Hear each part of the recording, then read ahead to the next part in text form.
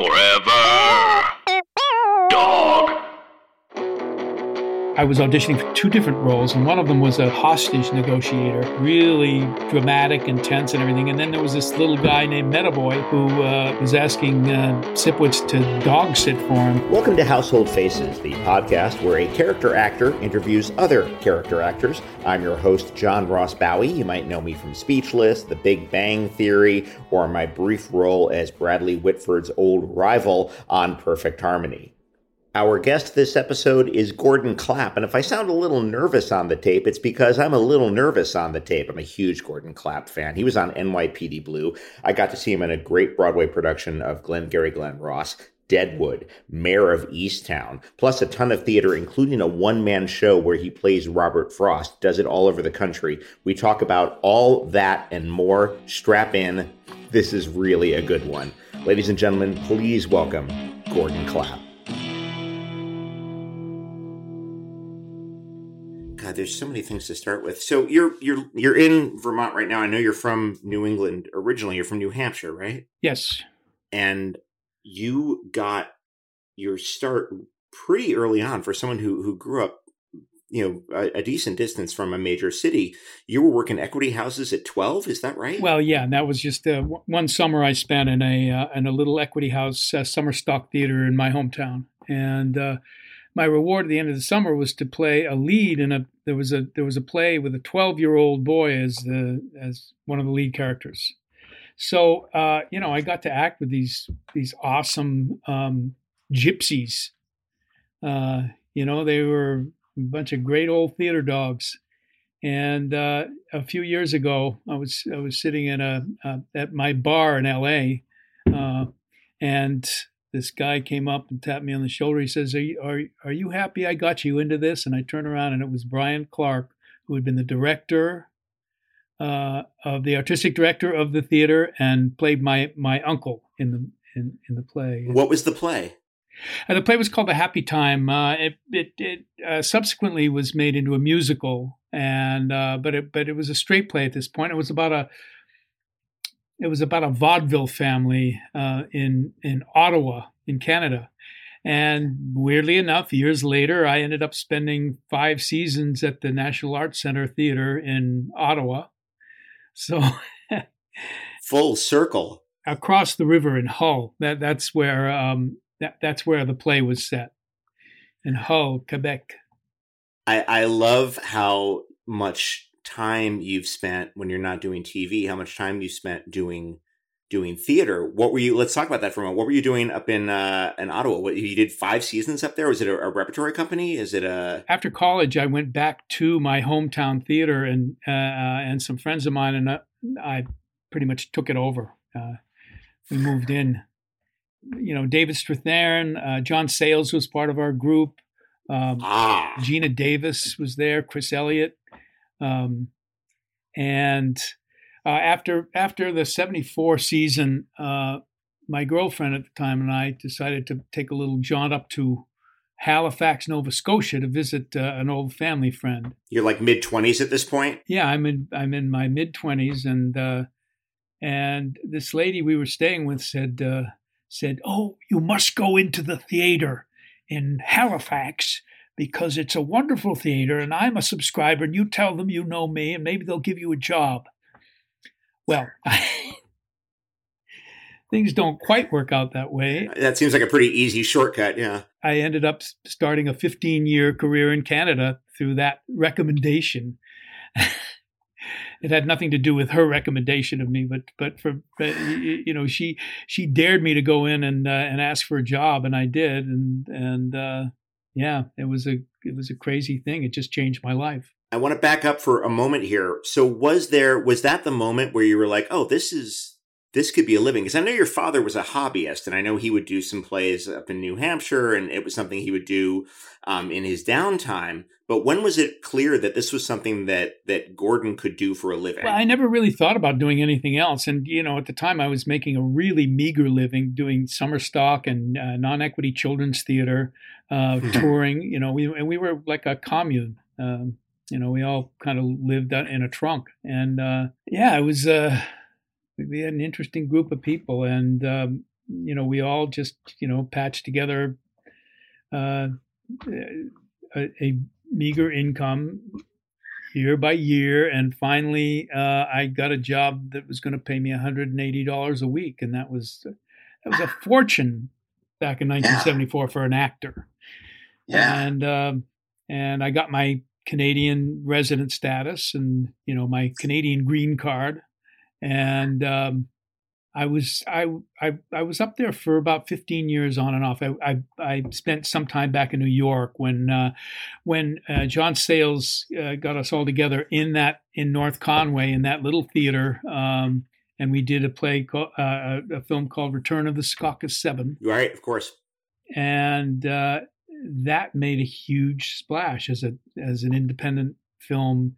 The year that Heaven's Gate, the $100 million film, was a flop, and John Sayles made this little gem for $70,000, and so we all went to New York and got agents right away and got in some doors, but I ended up going back to Canada because I was working a lot there, and I really loved it. I loved Toronto, and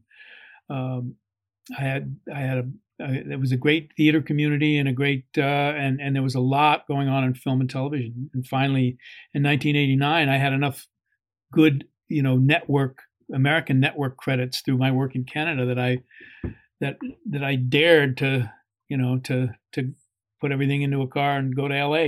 So you were doing local hire work on American TV shows that were shooting in Toronto. Yeah, wherever, all over Canada. There were some good roles for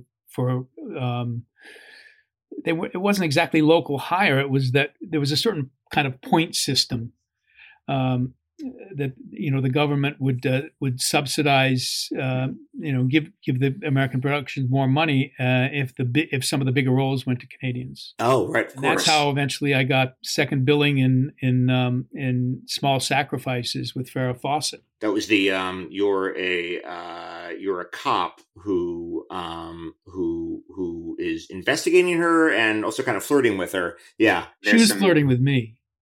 Yeah. Okay. I'm sorry. I apologize. That way, yeah. Yeah. No. By all means, let's get the chain of command correct. Yeah. She was absolutely flirting with you. Let the record show. I was going to ask you how you hooked up with John Sayles anyway. So let's get into that. You've worked with him a bunch of times. I didn't realize you guys went back to theater together. We went back to college together, actually. But I didn't really get to know John until senior year. He was a class behind me, and he was in the residential house, that not where I live, but where we ate our meals. And he was a big trivia buff. He watched every episode of Jeopardy at the time with Art Fleming. Yeah, I was going to say that's Art Fleming years, yeah. And he was a curious guy. So I was directing of Mice and Men, and I asked him if he might be interested in coming and auditioning, and he said, "Oh, for the Lenny, right? Because he's such a big guy." He's a huge guy, yeah. No, for Slim, I already have my Lenny.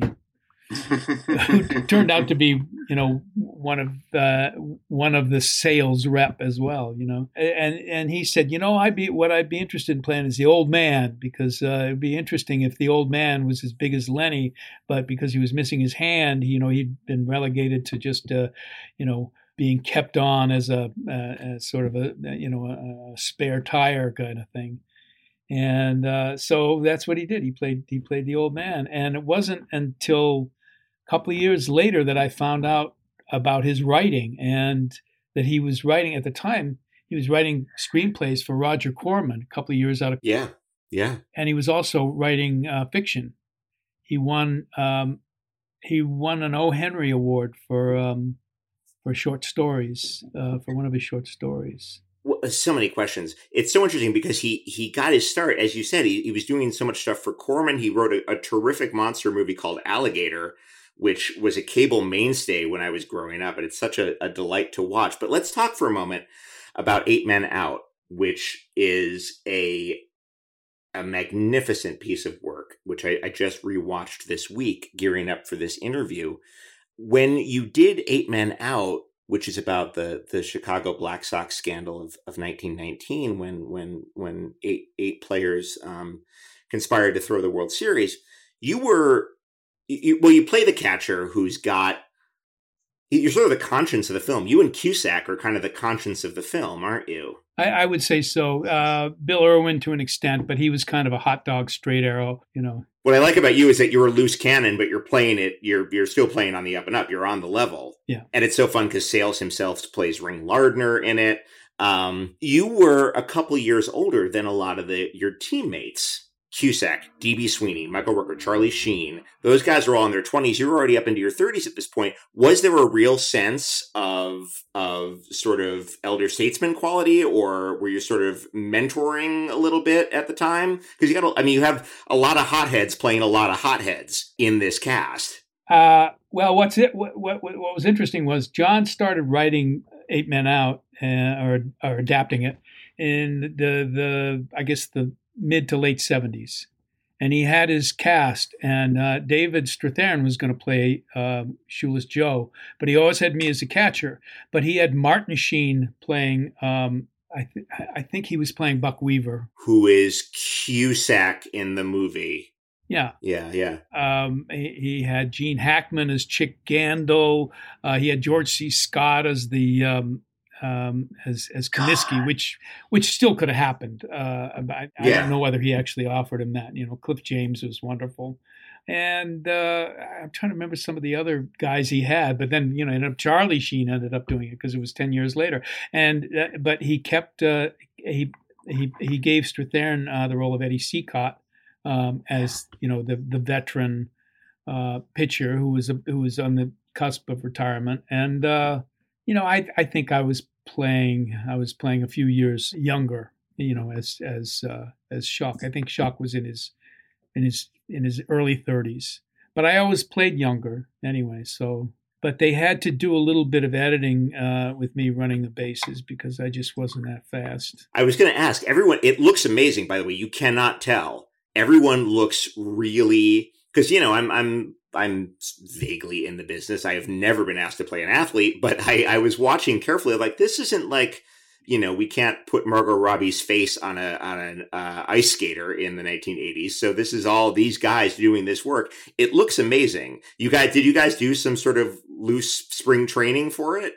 We did. We had a guy who played center field for the White Sox in the 60s. His name was Ken Berry, the Bandit, they called him. He was a great fielder. Oh my God, that's so cool! So that had to be an incredible. It's like when those guys play soldiers together and they do basic for a couple of months. That had to be an incredible bonding experience. Yeah, that was a lot of fun. Yeah, you shot some of it in Chicago, or did you shoot it all in L.A.?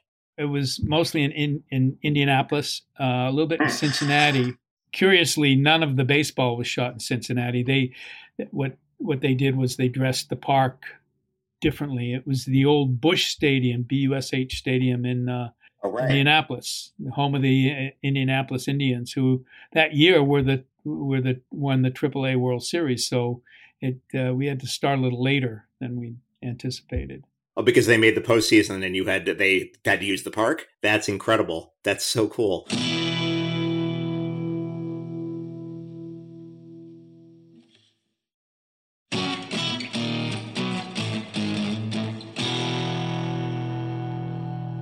I want to talk for a moment about the dream situation that you had on NYPD Blue. The dream is always you get a series regular gig, but you start as a guest star on the third episode, and then you build yourself up to full-time series regular, and then do the run of the series, do the entire. Yeah. We're always saying like, oh, it'd be great if this turned into a recurring. You won the lottery with this thing because the character is so interesting. So Medavoy, the first time we see Medavoy, he is asking Sipowicz to take care of his dog. He is this sort of weird beta detective. And at first you're like, what is this guy doing here? And then he gradually shows his mettle throughout the first couple of seasons there. Was that something you asked for? Were they deliberately building the character slowly? I think at the time, the only regular cops who were in it were Fancy, Sipowicz, Kelly, David Caruso, and Nick Turturro, Amy Brenneman.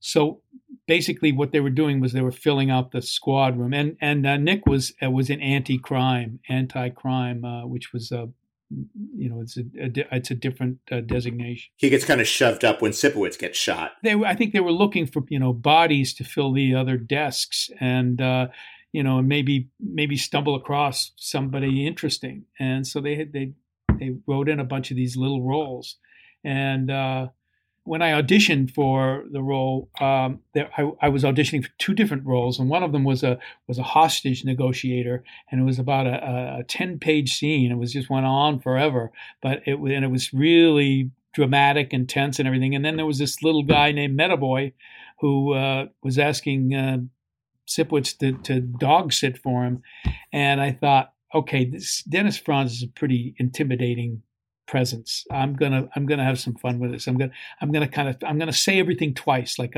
almost like a stutter, Yeah. Like what's his name?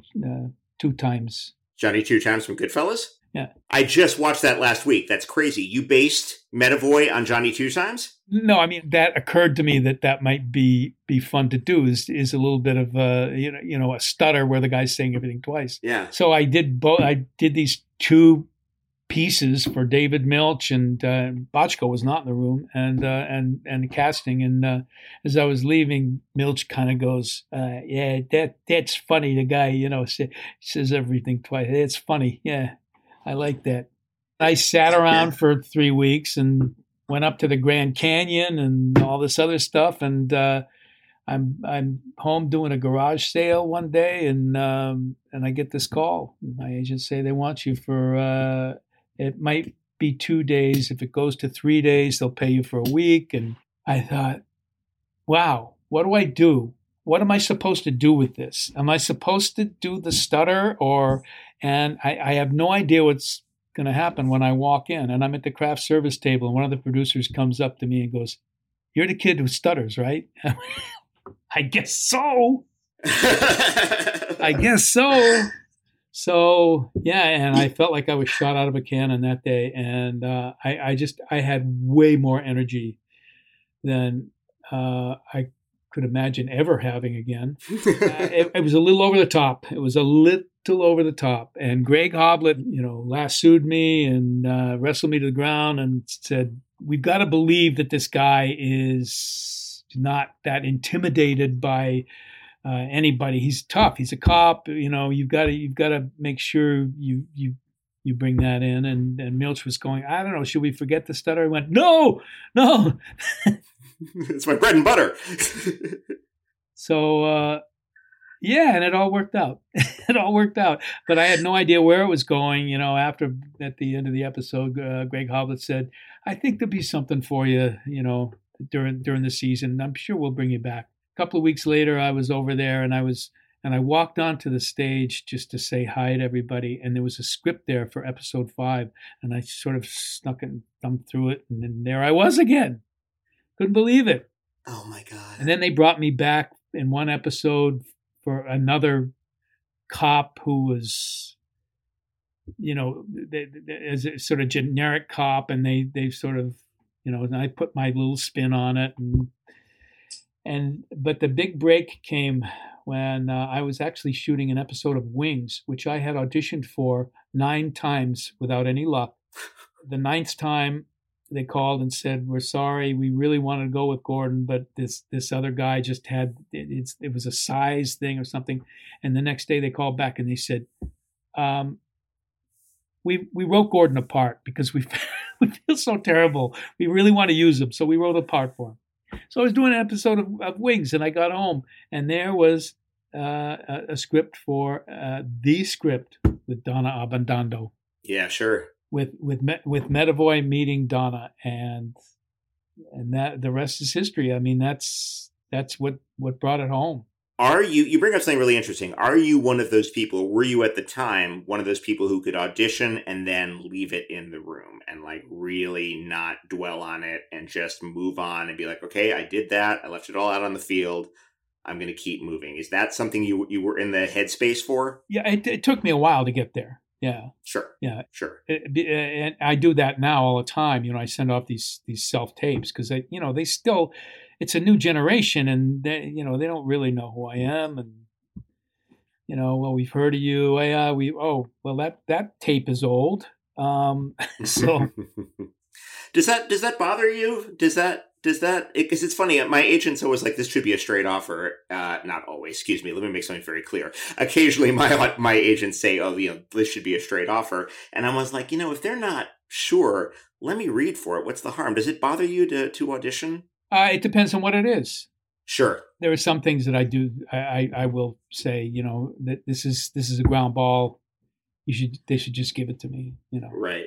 I just keep my glove to the ground and I can catch this thing. Please, come on. There are things that I look at and I would really love to play this character. So I'll do it. But when I send it off, I just would kiss it goodbye. Really, because I know they're looking at a lot of stuff these days, because they can just get anybody to send these things in, and they don't have to have sessions, just on lunch hours anymore, and they can get a lot of material, and they have a lot to choose from. So I don't take it personally. It's such a healthy way. It took me years to get there as well, but when you get to that place, every job is Christmas morning. It's a total surprise. You're just like, oh wow, I completely forgot I read for that thing. This is great. It's such a healthy state of mind to be in when you realize that it's just such an inexact science. It's completely out of your hands, and maybe it'll come, maybe it won't, but best to just go to the Grand Canyon. Yep. Exactly. You had such a colorful romantic history on the show with Donna Abundando. There's an episode, a later Medavoy episode, that I really love with you and Ellen Geer. Yeah. Where she's an older woman. I was dating a journalist, and she wrote an article for, I think it was the Daily News, saying that I had not gotten my shot at the butt shot, that I hadn't gotten the butt shot yet. The butt shot was de rigueur on NYPD Blue. Dennis Franz got a butt shot. I saw everyone's butt. Caruso and, Jimmy Smits and all of them. And so Botchko called me one day and said, we're doing the butt shot thing. We're going to do the butt shot thing. It's a May-November romance, but you're May. So I couldn't imagine who November would be. And Ellen Geer was so lovely, and she's just a great lady. And we had such a good time. She's hot as fuck in that episode. I'll say it. It's my podcast. I'll say whatever. She's hot as fuck in that. And she's so beautiful. She's got this beautiful long white hair, this terrific bone structure, no work. She's just naturally gorgeous. Did you ever, you must have had some fun, because if people don't know Ellen Geer, she's a bit of a theater mainstay here in LA, in a town that's not necessarily known for its theater. Did you get a chance to talk theater? Did you get to do any theater with her? Did you? Unfortunately, I just never got back to her. The first play I ever saw in New York was a play written by Donald Hall, who was a protege of Robert Frost, and it was called An Evening's Frost, and it was three actors telling the Frost story through mostly through his poems and through his letters, and but it was very biographical. And Will Geer was the older actor, right? And so I said to her, I want to play Robert Frost one of these days, and it would be really fun to do An Evening's Frost. And I told her that I'd seen her father in it, and she said, "Oh, I remember that. It's wonderful. We should do it at the Botanicum," and it never happened. I just never really followed up on it. And, for the last 12 years, I've been playing Robert Frost in a one-man play entitled Robert Frost, This Verse Business. It's not structured the same way as the Evening's Frost is. So it's not a play that you wrote. It's a play. Did you find it? Did you commission it? How did this come across your desk? I literally stumbled across it. An old friend of mine was reading plays at a theater in Cape Cod, and remembered that I was a Frost freak and said, "This is a wonderful script. We can't do anything with it. Would you like to,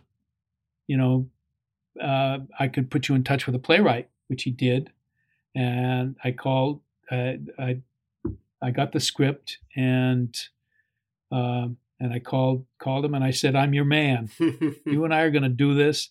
And it's been a wonderful partnership. He's Andy Dolan is his name, A.M. Dolan, and he cobbled the script out of hundreds of hours of audio of Frost talking, giving these talks, which were almost stand-up routines in a sense. Yeah, you've talked about how funny Frost is. You talk about how you are able to focus on Frost's humor, which I'll admit, even as a lit major, I love his work. I would never have characterized him as funny.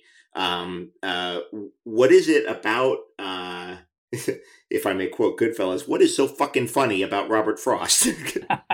He just has a way of looking at things. He talks about, let's say, stopping by woods on a snowy evening. Sure. Yeah, he'll say, okay. The next thing about that is he's sending up critics, and he says, God, I'm trying to in the middle of this thought, but he talks about, I have a friend named John Ciardi who's told everybody what this poem means.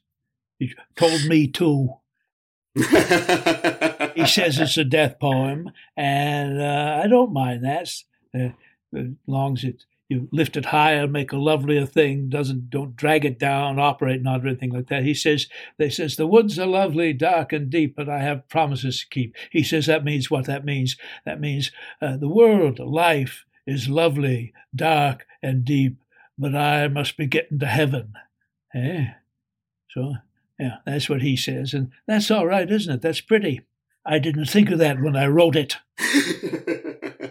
And then he goes on to tell the story about how he was in Texas once. He says, but my favorite part of the poem is that when the horse does a thing with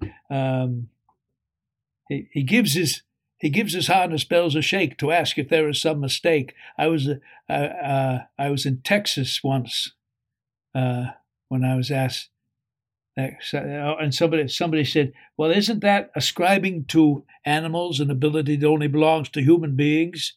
He says, I was in Texas when I was asked that once by a professor from New England. And I never respond myself. I just turned to somebody else, a horseman, in fact, Frank Dobie, the great horseman and Texas writer. I said, can horses ask questions? Frank Dobie said, better questions than most professors. Zing.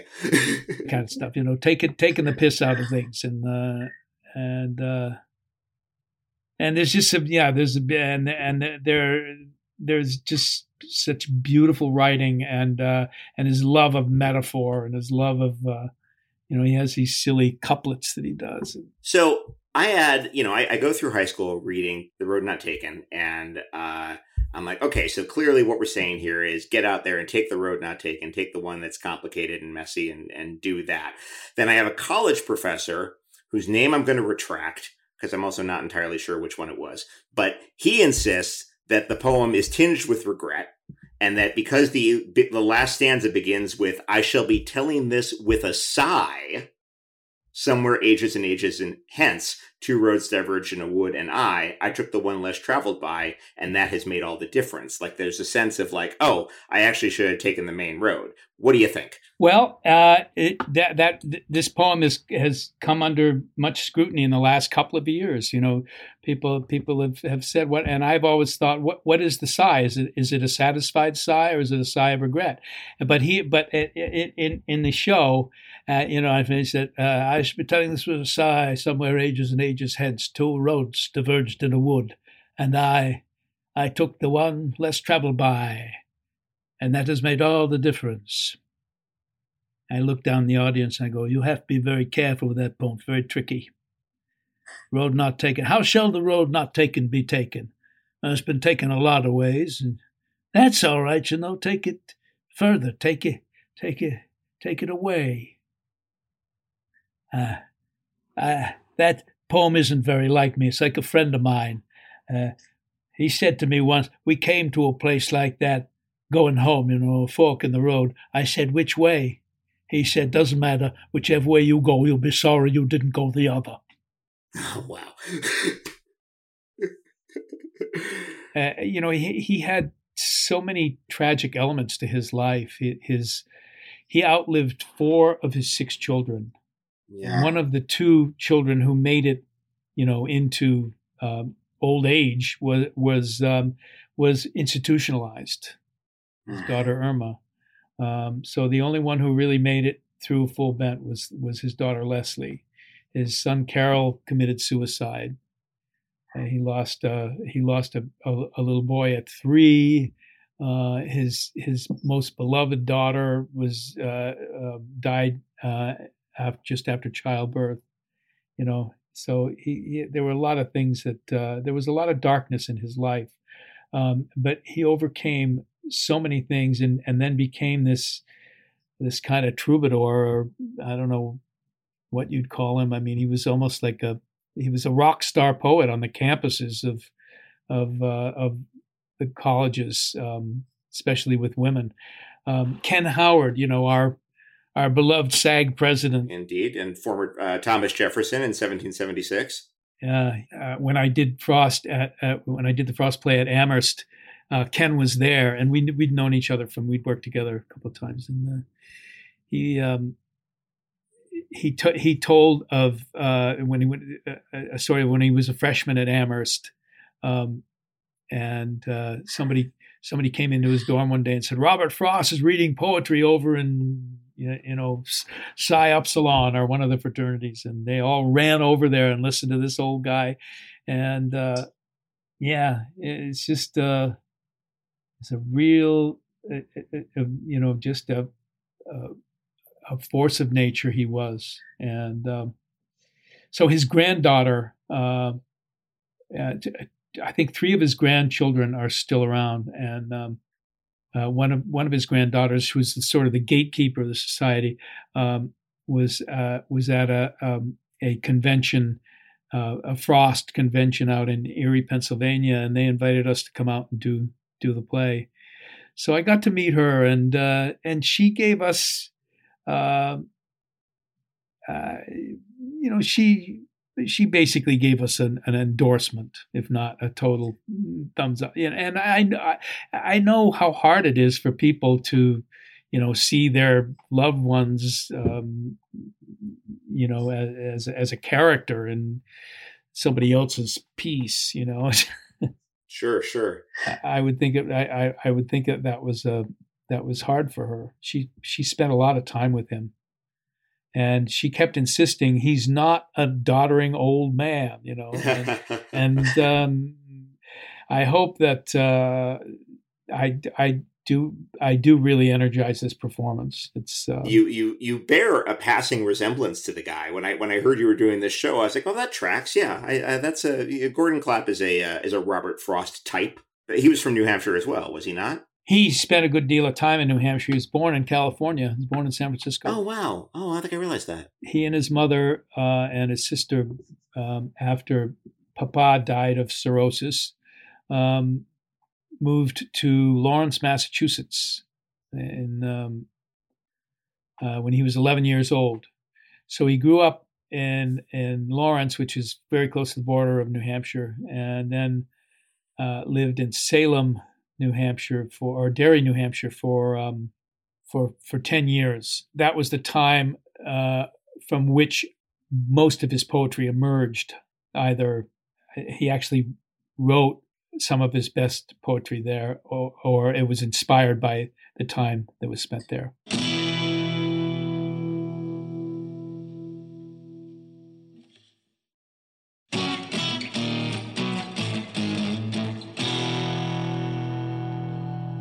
You slipped very gracefully into that accent. You were able to do a very credible New York on NYPD Blue, and and which was not always the case. There's people on that show who have a version of New York, but yours is quite good. There's some, and we talk a lot about technique on this show. Can you talk a little bit about the difference between the New England R and the New York R? Because you understand it, even if you can't articulate it, you do understand it. Well, the New England, they put R's where they aren't, and then take them away where they belong. Yeah, where they belong. Yeah. So they put it at the end of idea. I think what I like to do is the difference between Boston and New York. Yeah. Boston accent is like that, and they'll say Jerry Remy. Well, he's actually from Providence, and that's even harder. Okay. But he will talk about Amica Insurance is one of the sponsors of Red Sox games. Okay. Brought to you by Amica Insurance. Amica. And he talks about Dustin Pedroia is at second. Pedroia at second. That kind of thing. But that sort of happens with New York as well, and with the British accent. The British often do that too. But there's something, the New York accent, the R doesn't vanish. It sort of transposes into almost a W. I mean, the real old school, like Bowery Boys New York accent, where it's, toidy, toid, and toid, is almost dead. But there are vestiges of it deep in the Lower East Side, deep in Brooklyn. So it isn't the New England R where it just kind of moves over to the end of vowels. It becomes this sort of softer. It's almost like an extra vowel, the R in New York, and you've got it on the show. The problem is that I've been doing Philly. I was doing Philly for Mare, and that one's hard to shake. That's a nigh impossible accent. It was funny how, what a phenomenon. Everyone was talking about the performances, but right beneath the performances, everybody was talking about the accent, which is brutally hard to get straight. My wife's dad is from South Jersey. So you get a little trace of that downspeak in him, but now he lives north of Boston, so his dialect is just sort of this bizarre map of the Northeast. I don't know where the hell he's from.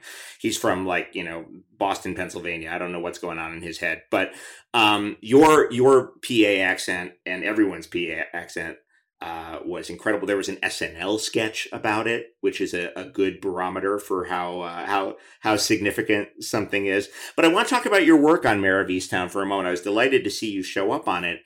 You've got a handful of crucial scenes in that show. And aside from the dialect work, I'm assuming you guys had coaches on set. We did, yeah. Yeah, because everyone sounds really, really good and specific. But in terms of the emotional clout, you have just a couple of scenes, but one of those scenes, you've got to sell one of your sons out to another one of your sons. It is a raw moment. There's, if you're still listening at this point, this is obviously a spoiler, but you see one of your sons destroying what is very clearly evidence.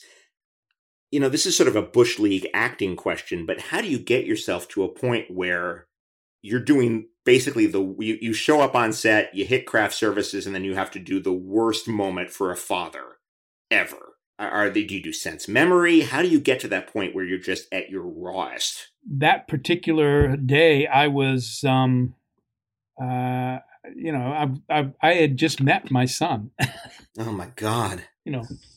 No, I actually had met him the day before. I met him the day before, 2 days before. So you've known the spawn of your loins for 24 hours. But I seriously didn't know what was going on, or what happened subsequent to this, because I didn't have any of the material and nobody was talking about it.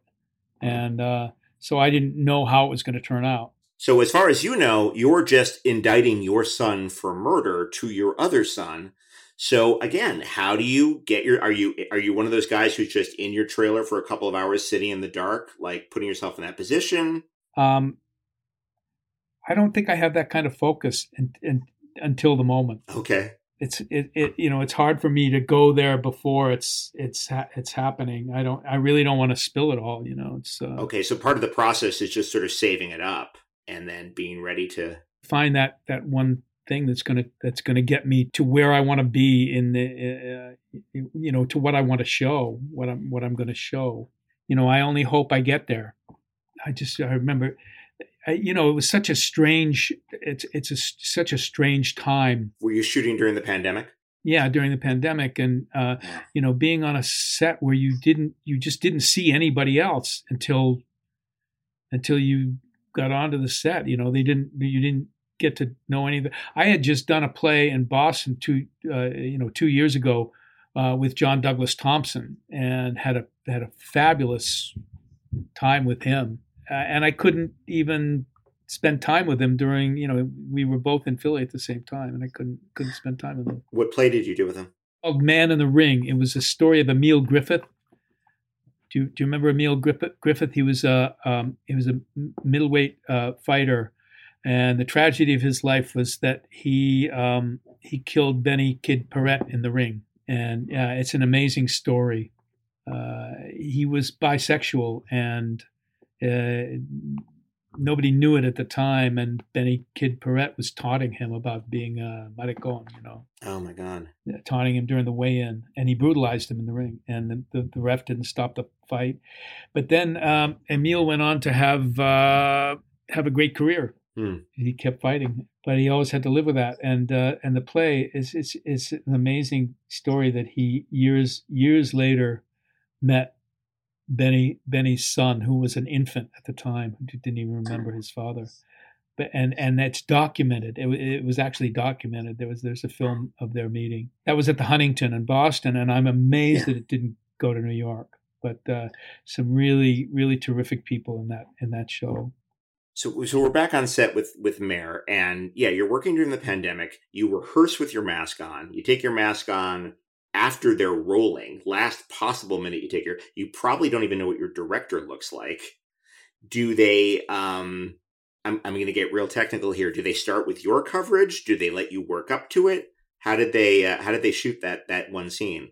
Do you remember? My close coverage was last. That's the last thing that they shot. Okay, so you just kind of build up to get comfortable with the words, and then you can just kind of blow it out. Yeah, that's kind of a way I like to work as well. It's been such a weird time. I've worked with 5 directors that I would never recognize on the street since September, because everyone's masked up, and I'm the sort of guy who goes to the director and has questions, and and I'm not a pain in the ass, but I've got I look for some guidance sometimes, and I have no idea who these people are. They could come into my house and I'd have no idea who they are.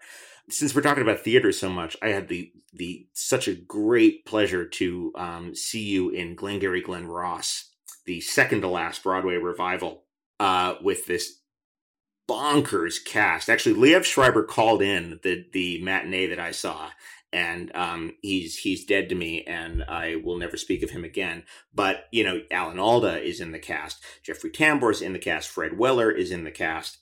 It's this murderer's row. Moss is kind of the brains of the operation, and that's you. You're the guy who handles the theft.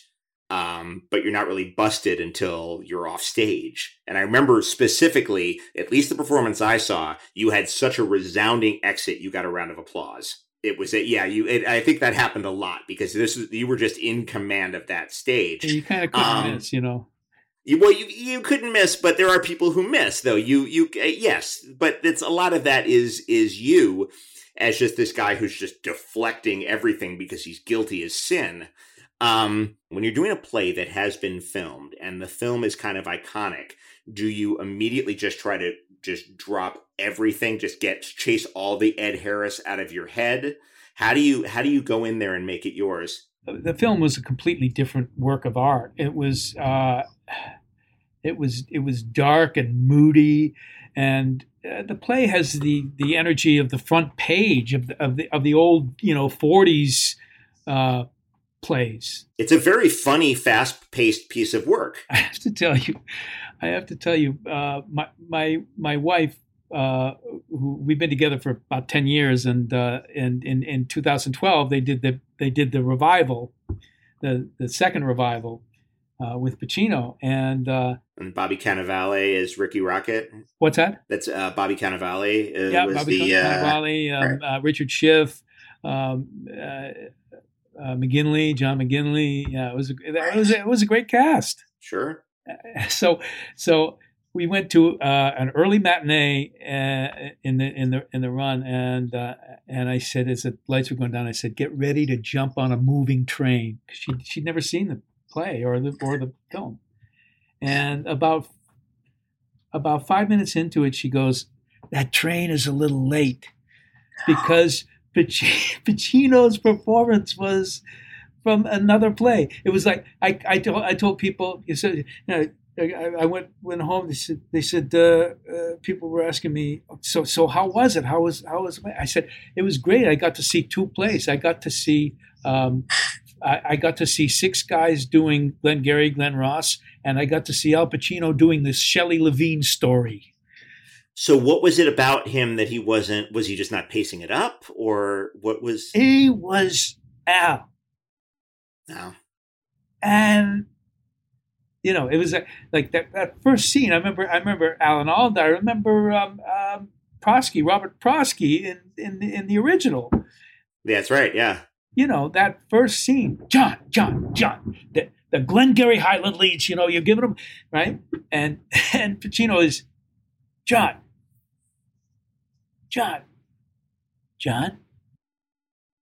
Oh dear. Glengarry Highland leads.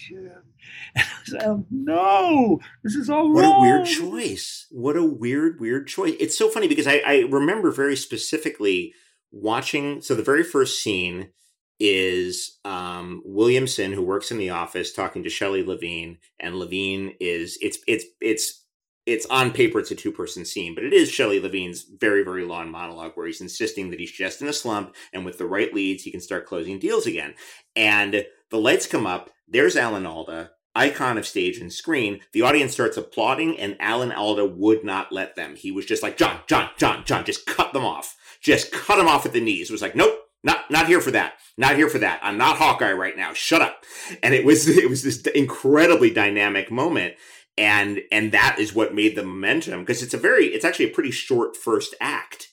And it has to be short because you just motor through and then you get to the big scene in the office there are three scenes in the first act, and they set up the whole story. And then, the curtain goes up and the office is trashed. It was a great Santo Loquasto set, if memory serves, with like the dangling fluorescent lights, and it just looks like, even like yes, it has just been robbed, but it clearly looks like shit when it isn't robbed. It was such an evocative sense of place. That had to be an incredibly fun run, that show. Oh, it was. It was great. It was a really, really, really great punch. And we came in, we did 6 months, and we left, and that was it. Gorgeous. They had talked about maybe extending and getting somebody, to replace the main guys who had to.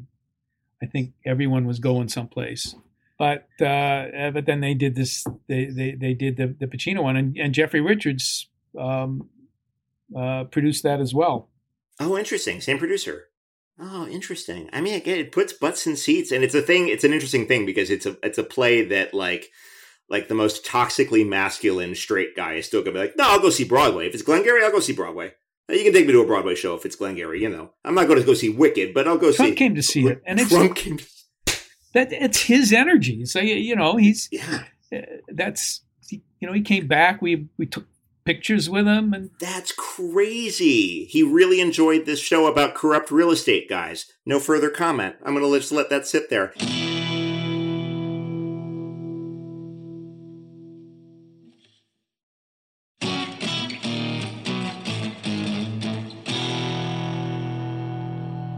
I have a couple stock questions I ask all of my guests, and I think this will be fun because you strike me as not just a practitioner of the art, but a real fan of the art. Were there some character actors, the guys who filled out the corner of scenes that you looked to growing up, like, oh, that guy's really interesting? Not necessarily the big stars, but the guys who were in the supporting roles. Were there guys who leapt out? It's funny because when you talk about character actors, I think of Dennis Franz as a character actor, but he was a leading man in this. But he's one of the guys who keep the rules. Elisha Cook comes up every week on this podcast. Elisha Cook has been mentioned no less than 3 times on this podcast. Elisha Cook is the fucking patron saint. He should be on our money. He keeps coming up. Go ahead. Well, I've got big names like Finney and people like that, but Now it says Stephen Tobolowsky, right? Oh God, my hero. Luis Guzman, Jim Beaver, although Jim is doing bigger and bigger parts now. Jim, also a massive historian. He's going to stump me. He's going to come out with character actors that I've never heard of. The guy wrote a book on John Garfield. He's just been talking about it. He was doing a character actor thing the other day on Facebook. You guys know each other from the Milch universe, or? Well, weirdly enough, I did a series in Canada called Check It Out, which we called Check It Out. Check It Out. And you know who the star was? Wait, with Don Adams. Don Adams. Yes, I remember that. It was a grocery store sitcom, and it was syndicated. It wasn't on a network. It was syndicated, or syndicated in the States. It's on USA Network. I came in for a one episode thing, and they signed me on as recurring, but I was a pretty regular recurring. I would do 13 of 22 or something like that. Wow. I was the maintenance guy, Mr. Viker, and I had so much fun with Don Adams. Anyway, Don Adams' daughter was married to Jim Beaver. Oh, wow. Don Adams' daughter, Cecily. That's the first time I ever heard of Jim Beaver was with Don up in Canada in 1986, 87. Yeah. Wow, we're getting some weather here. Oh, I heard that the Northeast is getting pummeled. I'm going to let you go before your internet is blown out by Mother Nature. But the last stock question, a role that got away from Gordon Clapp. Doesn't have to be one that would have been a game changer, but one that you're like, that would have been fun. Well, it's still the role still has not been committed to film yet, but John Sayles asked me to do a role in a film that I'm not sure he's ever going to get to do now. But it was a Western with Chris Cooper, and it had some really nice stuff in it. It was small, but a couple of scenes like Mare, and I was doing a play. We tried to work out the time when it was scheduled. We were trying to work out the day, but I would have to fly to New Mexico and be back 2 days later. So before I could even try to work things out, he gave the part to Charlie Haid. Charles Haid from Hill Street Blues. Yeah. Yeah. So what can I say? So that got away, but then I don't think Charlie ever got to do it either. I don't think that film has been made.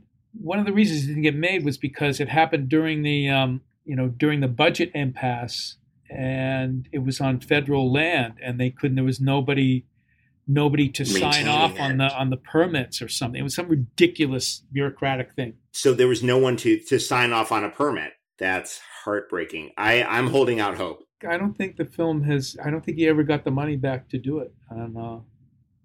I am going back to New York this fall, and I'm doing a play, but I can't talk about it. Oh, fine. Be like that. Be all coy. All right. So I'll see you when you bring Frost out to L.A., and I look forward to it. I wanted to mention I went back to Pennsylvania and did another, few scene part in a number of episodes in another limited series, another dark Pennsylvania Milltown story. And it's called Rust, and it stars Jeff Daniels and Maura Tierney. Oh, I love both those people. When is that dropping? Sometime in the fall. I love how much we have to look forward to between you helping to reopen New York and your slavish devotion to the Rust Belt. But yeah, this has been great. This podcast has been really fun because we're getting people from all over the place who are of varying degrees of everything. Everyone's got a great resume. Everyone has great stories. And it's been great because if anything, I've just been, the homework is delightful. I haven't watched NYPD Blue since it initially aired, and it's so good. I'm not just saying this because you're sitting here. For me, it's the dawn of peak TV. Everyone talks about The Sopranos, but you go 6 years before that to, characters with a real moral ambiguity, which is what everyone talks about with Sopranos and Breaking Bad and 6 Feet Under and all the shows that they always cite as this is the dawn of great TV, these complex moral dilemmas, The Wire, etc. All that shit starts with NYPD Blue in whatever it was, fall of 93. Yep. Maybe to a certain extent, Twin Peaks. although really just the first season, before it becomes a very well shot soap opera. But yeah, it's been so much fun going back to watch it. It holds up gorgeously. It really is a treat, man. It's such a fun part of your resume. It was a great ride for 12 years. It really was. It looks like it. It has such a lived in quality where like it's just spontaneous enough. And I know Milch is religious about his dialogue. Everyone talks about that, but it has such a lived in, not improvisational, but warm feeling between everybody that it almost feels improvisational in a way that's really exciting to watch. Well, thank you. And that is an episode wrap on Gordon Clapp, who is not on social media. Good for him. You can Google his show, Robert Frost, This Verse Business, and that will tell you about any upcoming dates. Before we go, I want to say a quick thing about Peter Scolari. He passed a couple weeks ago, way too young, from cancer at age 66. I was talking to my buddy Seth Morris, you'd know him if you saw him, about Peter's work. Peter, of course, was Tom Hanks's co-star on Bosom Buddies in the early 80s. Tom Hanks went on to become Tom Hanks, but Peter Scolari continued to work in the business, scoring another series regular role on Newhart, doing a ton of TV, theater, and film, and eventually winning an Emmy for his work as Lena Dunham's dad on HBO's Girls. We were talking about his career and how he inevitably had to sort of live in Tom Hanks's shadow, but made such a mark on the industry anyway. And Seth said something really beautiful. He said that people like Peter Scolari are the stonemasons of the entertainment industry.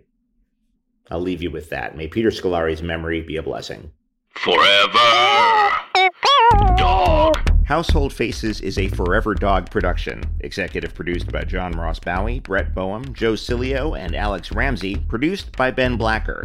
For more original podcasts, please visit foreverdogpodcast.com and subscribe to our shows on Apple Podcasts, Spotify, or wherever you get your podcasts. Keep up with the latest Forever Dog news by following us on Twitter and Instagram at Forever Dog Team and liking our page on Facebook. Until next time, when's lunch?